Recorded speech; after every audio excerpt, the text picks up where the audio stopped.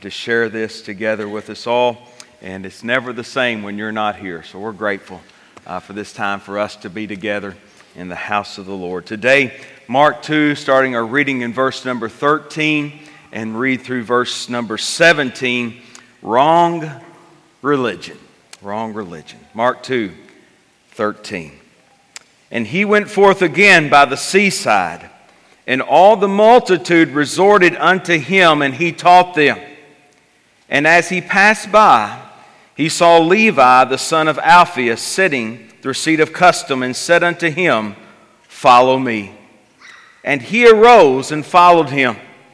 And it came to pass that as Jesus sat at meat in his house, many publicans and sinners sat also together with Jesus and his disciples. For there were many, and they followed him. And when the scribes and Pharisees saw him eat with publicans and sinners, they said unto his disciples, How is it that he eateth and drinketh with publicans and sinners? When Jesus heard it, he said unto them, They that are whole have no need of the physician, but they that are sick. I came not to call the righteous, but sinners to repentance. Let's pray together. Father, we give you thanks for this time that we can come and Lord, just needy people today. That I need you, that we need you. God, we need to learn. We need to hear. Father, I pray that your Spirit would teach us today and he would guide us. And God, that we would be forever changed because of your gospel.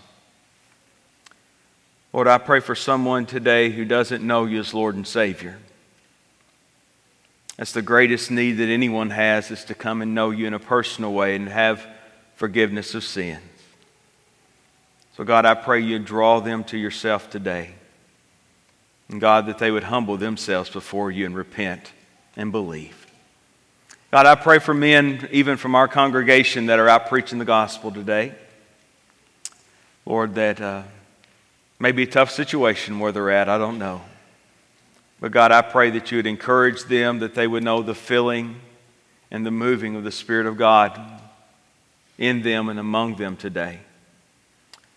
So Lord, I pray that you would be the center of our attention right now. Captivate our minds and our hearts for your glory. In the name of Jesus, amen. Today, in these few verses of Scripture, I have four things that I want us to give our minds to and build our thoughts around this morning as we look at this text of Scripture. First of all, in 13 and 14, we see a loving invitation. A loving invitation in verse 13 and 14. And then in verse 15, we see genuine appreciation. Genuine appreciation. And then in 16, a religious condemnation. Religious condemnation. And lastly, a practical explanation. See, those four things as we go through this text today, and a text that is probably fairly familiar to you in many ways, but it never hurts us to go back and to re-examine, to look at and ask God to teach us once again from the text that we look at. And so, it was entitled it Wrong Religion. It didn't take long in the life and the ministry of the Lord Jesus Christ for it to become very evident that there was a huge difference between the Son of God and the sons of religion. Big difference that became quite clear as he tried to minister and did minister there among the people in that day. See, religion, that it's about our working and what we can do. And Jesus is about his grace being enough in our life. That religion is about a membership, a part of this or a part of that. And Jesus is about a relationship. Knowing him in our heart and life and it being real. See, religion is more of what man can do. But Jesus is said, here's what I can do in our heart and life. And so there's a world of difference between what religion is and who Jesus is. Now I understand and know that religion is quite a big umbrella there. And we talk about religion and the things that we, even as we gather today, that would fall under that umbrella. But you see that what we talk about today is not simply us gathering up and us simply acting better or looking better or smelling better or whatever. It's none of that. That we come here today because of the Lordship of Jesus Christ in our hearts and life. We come here today because He's made a difference in us. Or maybe we come here today because we need Him to make a difference in our life. And so as we look at the life of Jesus through the Gospel of Mark, here we're brought into His interaction with one by the name of Levi, or maybe you may know him better as Matthew. And Matthew, that he is the author of the first Gospel, the first book in the New Testament. So here before us we see the beginnings of his relationship with the Lord. That Jesus had been ministering, and as the previous verses, you'll recall that He had healed the man that was lame, and that he had gotten up and walked, and even greater than that, that he had experienced the forgiveness of sins. And see, as we look in the Gospels, and that Jesus does miraculous things, as He does those mighty miracles, that it's more, that it's bigger, that it's pointing to something else that's greater and more substantial than just a physical miracle, that it's always reminding us of the miraculous power of the Lord Jesus Christ to come in and change our very being. Not just physically, but spiritually. And so today the story is much the same as we come through, that He is ministering to people, and He comes by one, a tax collector, sitting beside the receipt of customs is what King James says here. And what a interesting person, because this tax collector, that he was not very well liked. He was not very well respected. You see that the Jews, if you'll remember, they were under the thumb of Rome. In Rome, that they would levy taxes upon the people and raise the revenue. We know anything about that? Yeah, it's about tax time, isn't it? And so that they would subcontract. The Roman government would subcontract the job of collecting taxes. And so subcontract it to this Jewish fella here, and that he among his own people, that he would go and that he would collect taxes among them. And it was more than simply collecting taxes, that he would get more than the tax that was levied against them. And see, that's how he would make his money. Rome didn't care how much he charged as long as they got their money. All right? That's all they cared about. And so the society, that they didn't have much respect, they didn't have much time for those that would go around and collect taxes, because they knew that they were robbing them blind as they collected those taxes. That they collected taxes for just being alive. That's one tax. Not much way to get out of that, is there? And then they collected taxes on the grain and the oil and the wine and the fish market. You see, that's where Jesus was at, was around the fishing industry there. And that's probably what Matthew was doing, that he was taxing those fish that were being brought up to sale. And then there was the income tax. So there was all sorts of taxing that's going on. So our disdain for taxing is not new. And what goes on is not new. That's just how government works. And so here Levi, that he was very much a part of that. Matthew, that he had found himself doing very well, no doubt. That they would become wealthy. They would make large sums of money as they did this. And he was no exception, as we see here throughout the text, that he had a pretty nice place, I believe, enough for a large crowd to gather that day. That he had done well, that he had collected a whole lot of money in his time and in his own very special way. But what do we need to see here? We see the invitation of the Lord Jesus Christ to someone who was not so lovely, who was not so good a person, that he was despicable, that he was despised. And oh, what a picture we see here of the way that God works in the lives of people, that he doesn't simply choose those that are lovely in the sight of the world, that God goes after those that the world doesn't care for, that God goes after people that aren't lovely, that God goes after people that don't have the highest moral standard that there is, that God goes after people that doesn't live in the subdivision that you live in, that God goes after those who are in need of his grace. And that's what we see. The grace of God abounds.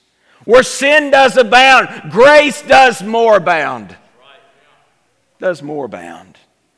I was talking with a man this week, visiting with him for a little while, and we were talking about different questions in the Bible and things that he was just asking what I thought about it. And you know, that guy, he had several questions about things in the Bible, but he made a statement that he had figured out, and that's really what matters, is that he knew that the grace of God was greater than any sin that he could come up with.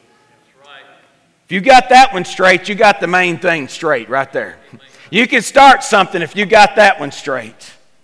But God, he does miraculous things out of the most unsuspecting people. Back in the 1500s, Donatello, he was a sculptor. And that he would sculpt wonderful and beautiful things out of marble. He had a piece of marble that was brought into Florence, Italy, and that he was determined that he was going to make a sculpture of one of the Old Testament saints. And yet as he looked at that piece of marble, that he rejected it and said that he couldn't make anything out of that piece of marble, that it wasn't of the right quality for him to do anything with. And then 2 years later, after much sweat and much work and much detail, a man by the name of Michelangelo produced the work of David. That is one of the greatest masterpieces of all time. That Michelangelo, that he took that piece of marble that had been rejected, whose people said wasn't good enough, that nothing good could come out of that, and he made one of the greatest and most wonderful pieces that's ever been produced. Isn't that just like God? That he takes that which the world rejects, that people says that nothing good can come out of it, and he takes his love and his grace, and he transforms our rotten lives into something that is beautiful, into something that all the world would have to look back and say, oh, a master did that. Thank God for his grace. Yes, give the Lord a hand today because of what he's done. You see, and you know yourself better than anybody else. You can't testify exactly what God has done in somebody else's life, but you know who you were. You know who you were, where you were headed when God took hold of your life and started doing that work inside of you. And friend, let me tell you, he's not finished with you yet. He's still at work. And what a glorious and wonderful invitation to this man who he wasn't worthy of it. Nobody expected him to get the invitation, but yet that Jesus, that he called out to him for him to follow him, to follow him. Notice the invitation really hasn't changed from the Lord, that he's calling out for people to follow him, to be followers of the Lord Jesus Christ, to come and be his disciple. Take up the cross and follow him, to learn of him. 2,000 years later, and the cry is the same. The call is the same. The need is the same. Maybe you've never followed Christ. Maybe you don't know anything much about Christ. Today, I want you to know he loves you. And his song that Katie sung has declared that he died for you and He arose for you. He died and He arose so that you could live forever. He died so that you could live. That's a pretty good exchange, isn't it? That's what Christ has done. That's His invitation. It was His invitation then, and it's God's invitation now. Look in verse number 15. Look at the appreciation. And it came to pass that as Jesus sat at meat in His house, many publicans and sinners sat also together with Jesus and His disciples, for there were many, and they followed Him.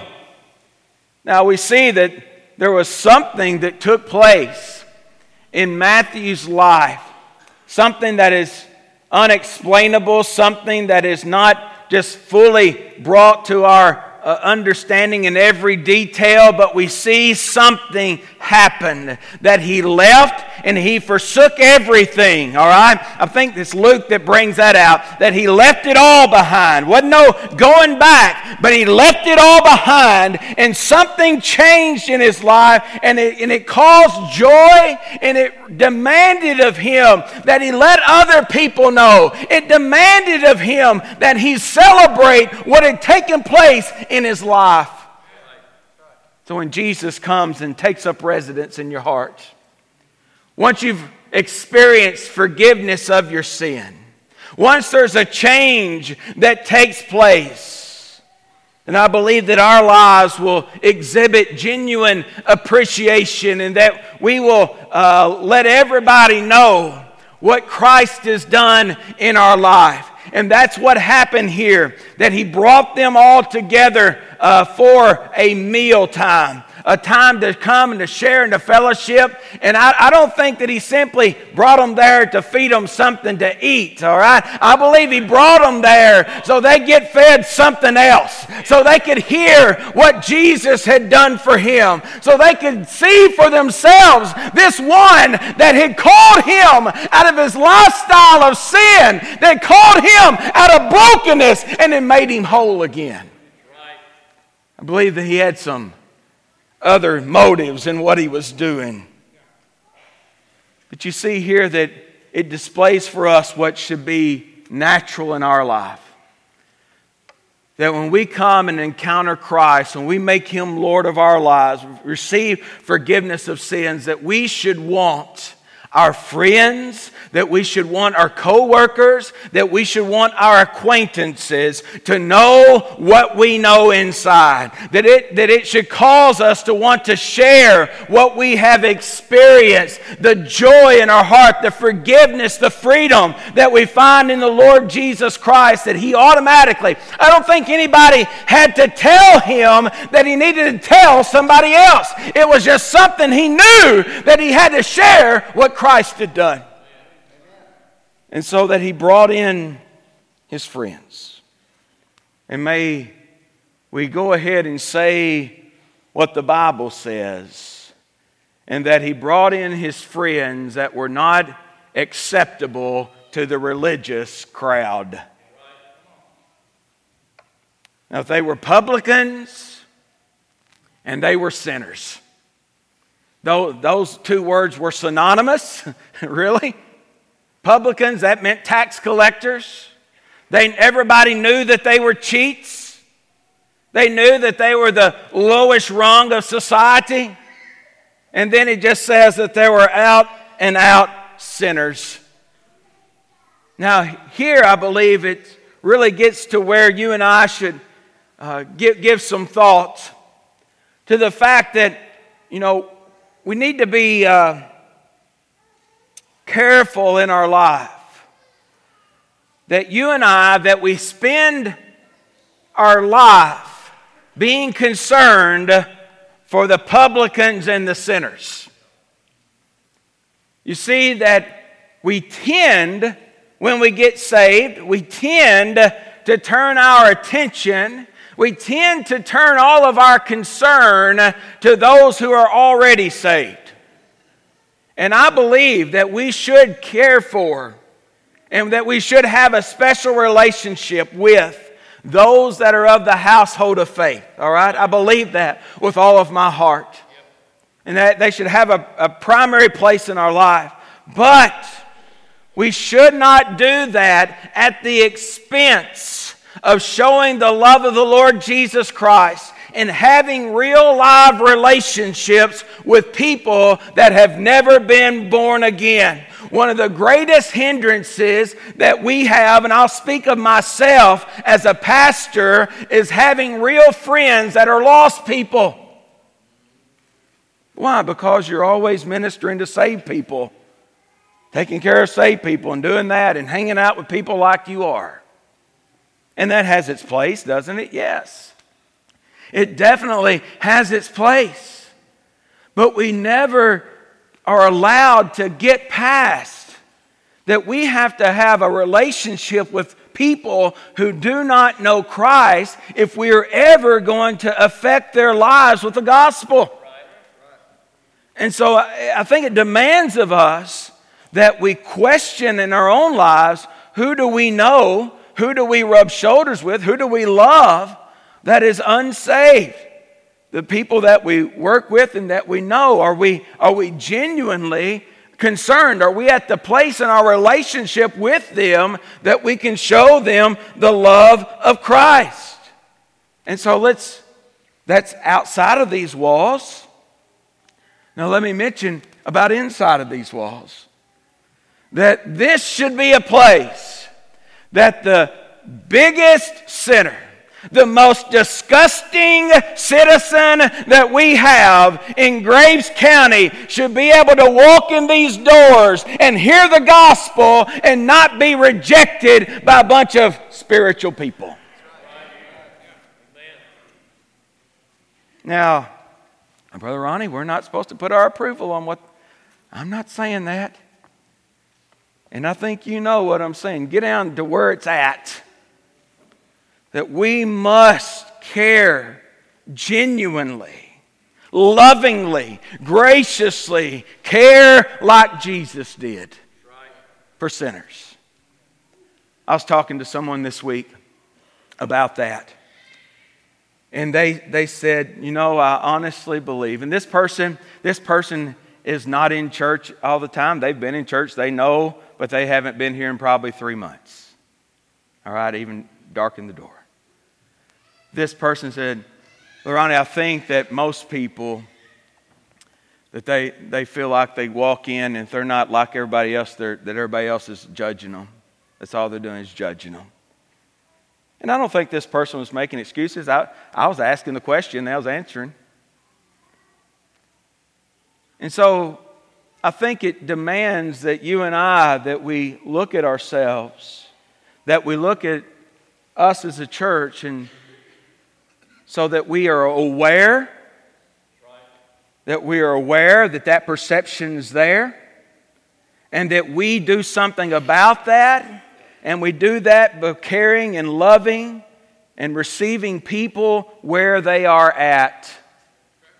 You know what? You're not where you are today. You were there one day.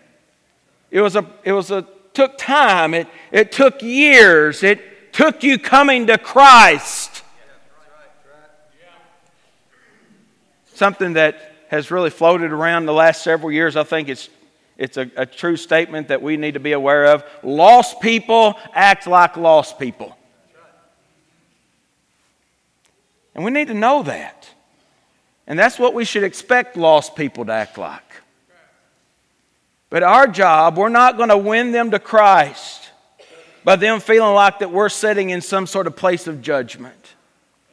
We're going to win them to Christ as, yes, we live out our faith. But when we live out our faith, it's going to be a faith that resembles what Jesus looked like.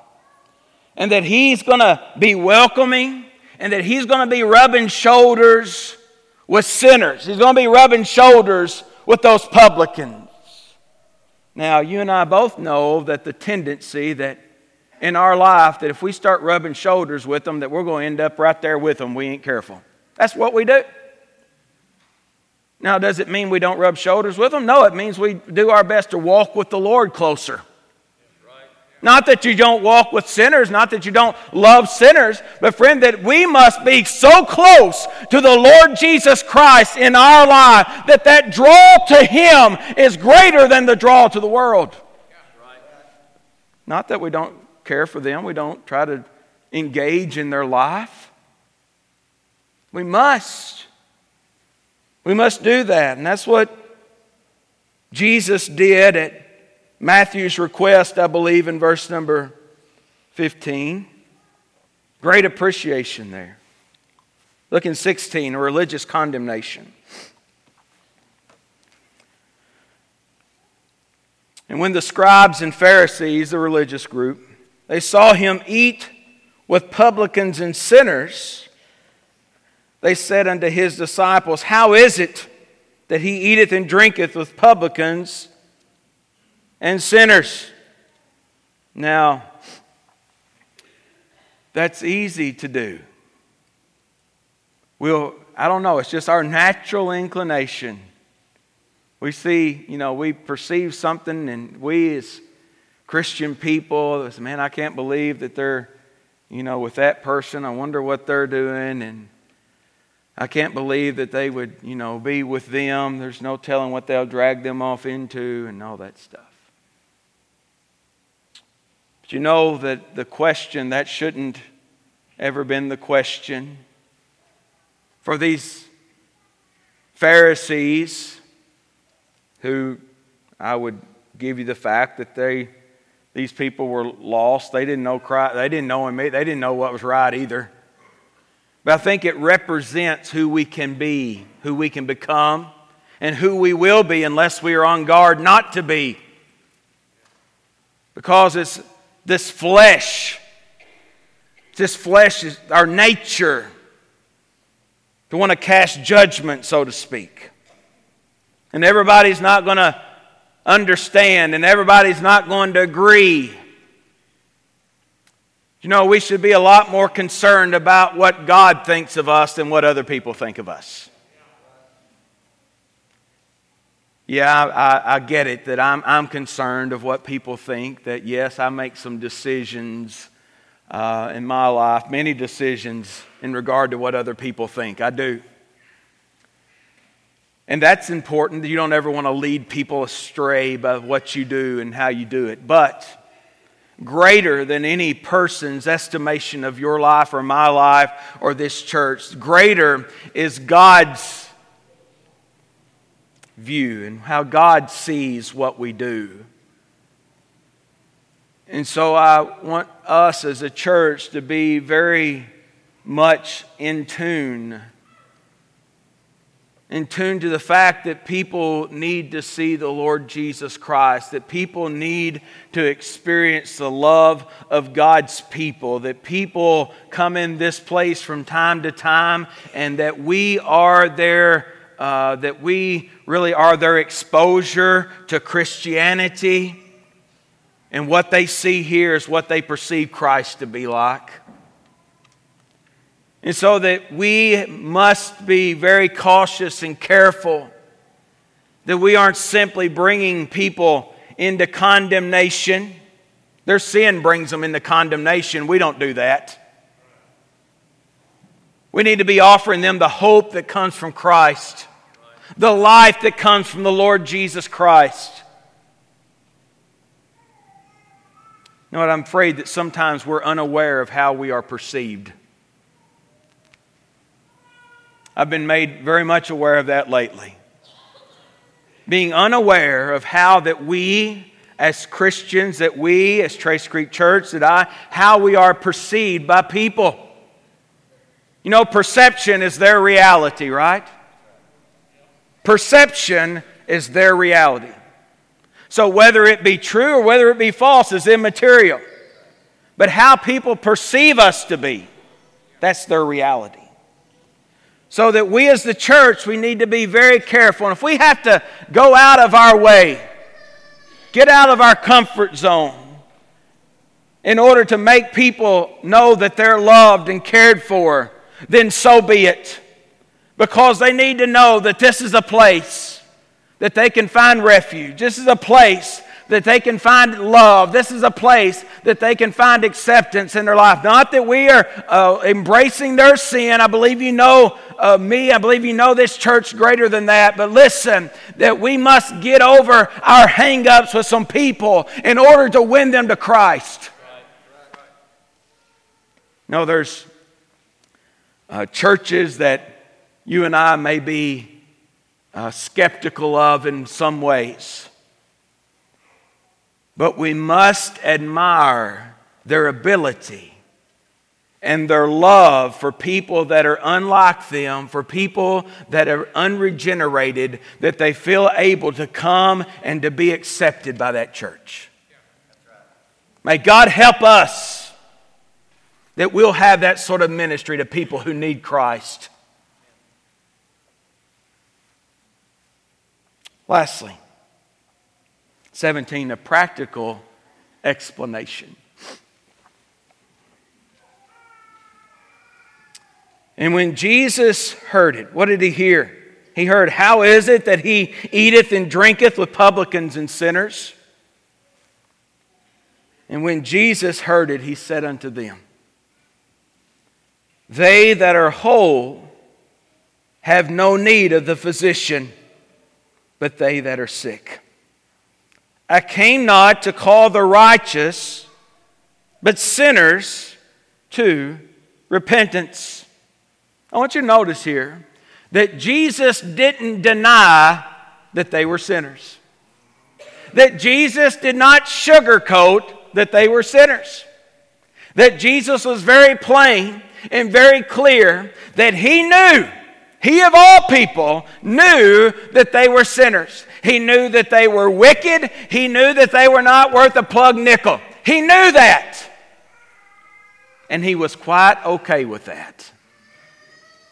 And so if Jesus is quite okay with that, then you and I, we should be quite okay with that. And be like Jesus and say that those that are well, they're not the ones that are at the doctor. The ones that are at the doctor are those that are sick, all right? And so this us coming together as the church, this really isn't so much about us and all the well people coming together and looking at each other and saying, oh, you look awful well today. That really this is a waiting room so sick people can come and be ministered to by the great physician. That's it. And you know that some of you don't have to look too far back in your past and you can see when you were sick. Now some of you it's been a long time. But nonetheless, as we were reminded in Sunday school class this morning, as I was kind of doing some visiting this morning, that God's always told us to remember. We need to remember the shape we were in when Christ found us. When we were brought in through the emergency room and the doctor saved our life. And so as Jesus explained it like no one else really could. That He's the great physician. He desires to heal, to give help and health. That we aren't to simply pat people on the back onto the way to hell, but we're to point people to the cross where they can get real help. Help and healing through the cross of the Lord Jesus Christ. He says, I came not to call the righteous, but sinners to repentance. He came not to call the righteous. Isn't that neat how the Bible tells us that there's none righteous? No, not one. No matter who you are, where you are in life, that Christ Jesus, that He came for you. He came so that He could offer you forgiveness. He came so that He could make you whole. No matter how broken you are, no matter how messed up you are, Christ Jesus came so you could be made whole. We call it salvation. The Bible calls it the new birth. Being born again. It speaks of the new life that we have in Christ. Old things being passed away, hold all things become new. And so I believe what we have here today is twofold.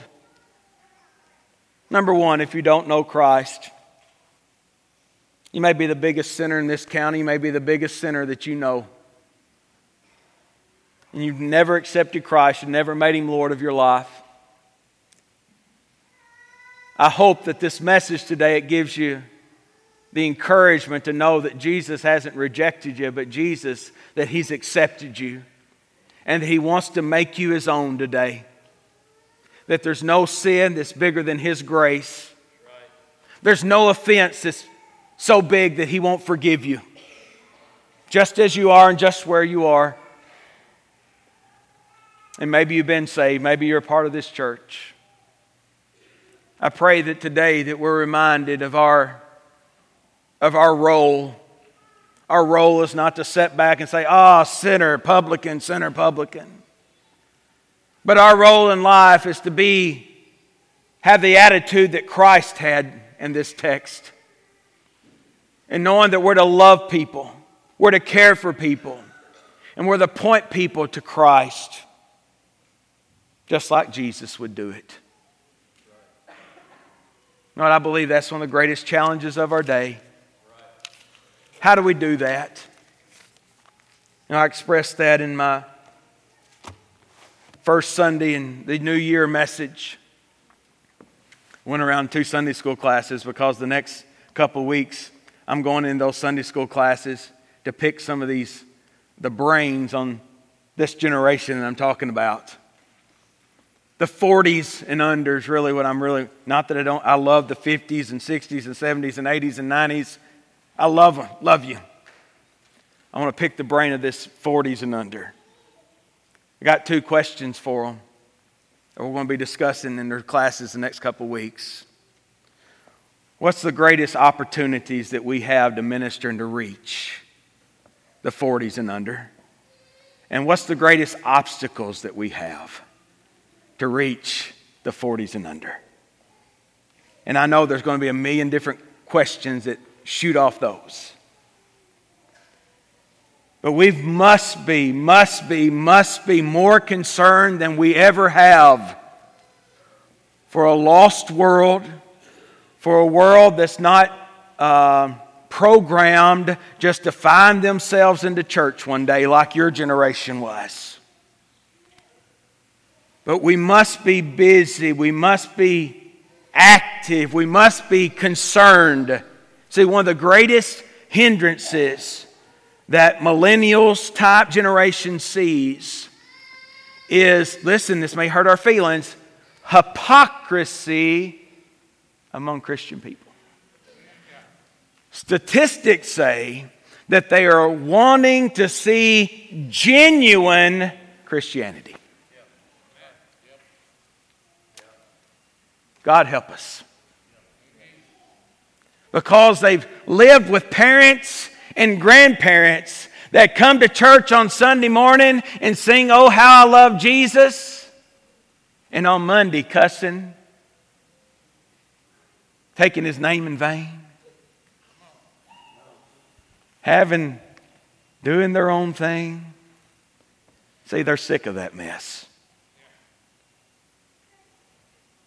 May God help us. Not wrong religion. God help us to get it right. Let's pray together. Father, we thank You for the moment in Your word today. Thank You for each and every one that's in these pews today. God, that we're a part of a special day. There'll never be another day like this day. God, I pray You'd burden our hearts. Lord, teach us and show us. I pray for people who don't know You as Savior today. God, that they would know that of Your great love, and we'd show that to them, we'd teach it to them. we'd live it. Father, I know that in this number of people, there's a whole lot of different needs. Families and homes that are in a ruckus. People whose jobs may have been fired this week or laid off this week. God, people who don't know what to do in a relationship that's broken with their brother or their sister or their mom or their dad. God, we come in here with a whole lot of things. And Lord, thank you that we can trust that your Spirit is going to take your word. He's going to show us and teach us and guide us. Lord, today I just pray that you would do the work that's most needed in someone's heart and life. And Lord, that folks will be obedient to that and receptive to that. And God, for the life of me, I don't understand why that we say no to your drawing, but I've done it. I do it. God, today I pray for obedience. I pray for brokenness. God, reception to your word. We give this time to you as best we know how in the name of Jesus. Amen. Let's stand together this morning.